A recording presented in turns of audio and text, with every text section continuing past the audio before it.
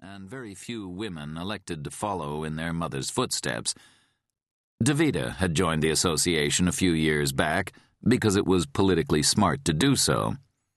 She knew most of the members as friends of her mother, and they enjoyed the attention she paid them. Their monetary contributions were stingy compared to their assets, but at least they gave. More than Davida could say about a lot of her own allegedly altruistic pals. Tonight, it was just Davida and Mother. Their server handed them menus, and Davida and her mother silently scanned tonight's choices. The entrees, once biased towards steaks and chops, had conceded to present-day realities with more chicken and fish. The food was excellent. Davida had to grant that.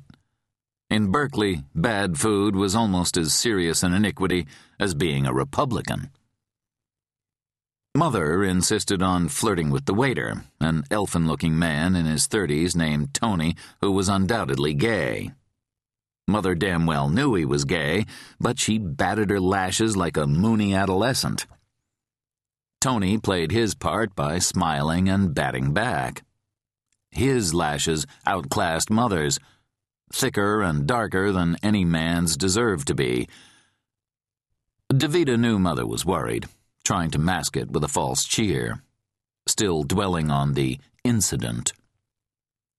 Though it had seemed like a big deal last week, and certainly demeaning, Davida now had the perspective to see it for what it had been, a stupid prank executed by stupid people. Eggs. Sticky, repellent, but not dangerous. Still, Mother brooded as she forked her shrimp cocktail. Davida's minestrone soup remained untouched because dealing with Mother tightened up her esophagus.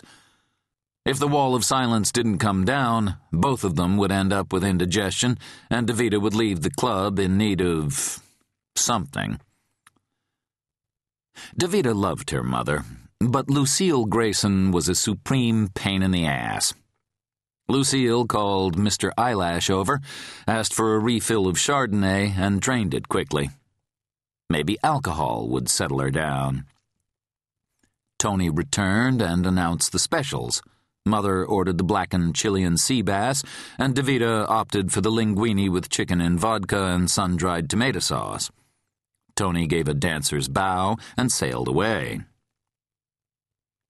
"You look good," said Davida. Not a lie. Lucille maintained clear blue eyes, a sharp nose, prominent chin, and strong teeth. Thick, luxuriant hair for an old woman, once auburn, now a gray, one shade darker than the club's granite walls. Davida hoped she'd age as well. Decent odds. She bore an uncanny resemblance to Mother, and at 43, her own auburn waves lacked a single silver strand.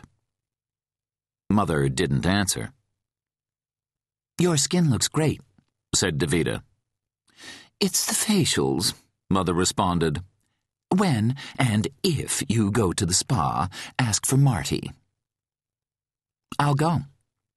"So you say. How long has it been, Davida, since you've taken care of your skin?" "I've had other things on my mind." "I bought you a certificate." "It was a terrific gift. Thank you, Mother." "It's a stupid gift if you don't use it." "Mother, it doesn't have an expiration date. Don't worry. It'll get used. If not by me, I'm sure Minette will be happy to indulge." Mother's jaw set.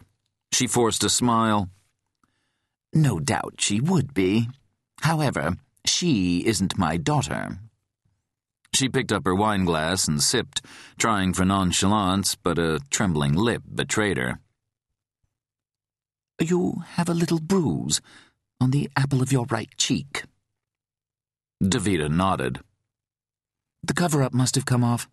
How bad does it look?" "Well, darling, you wouldn't want to face your public like that." "True," Davida smiled. "They might think that you were beating up on me." Mother didn't appreciate the humor. Her eyes misted. "Bastards." "I agree." Davida took the old woman's hand, the skin nearly translucent, traced with delicate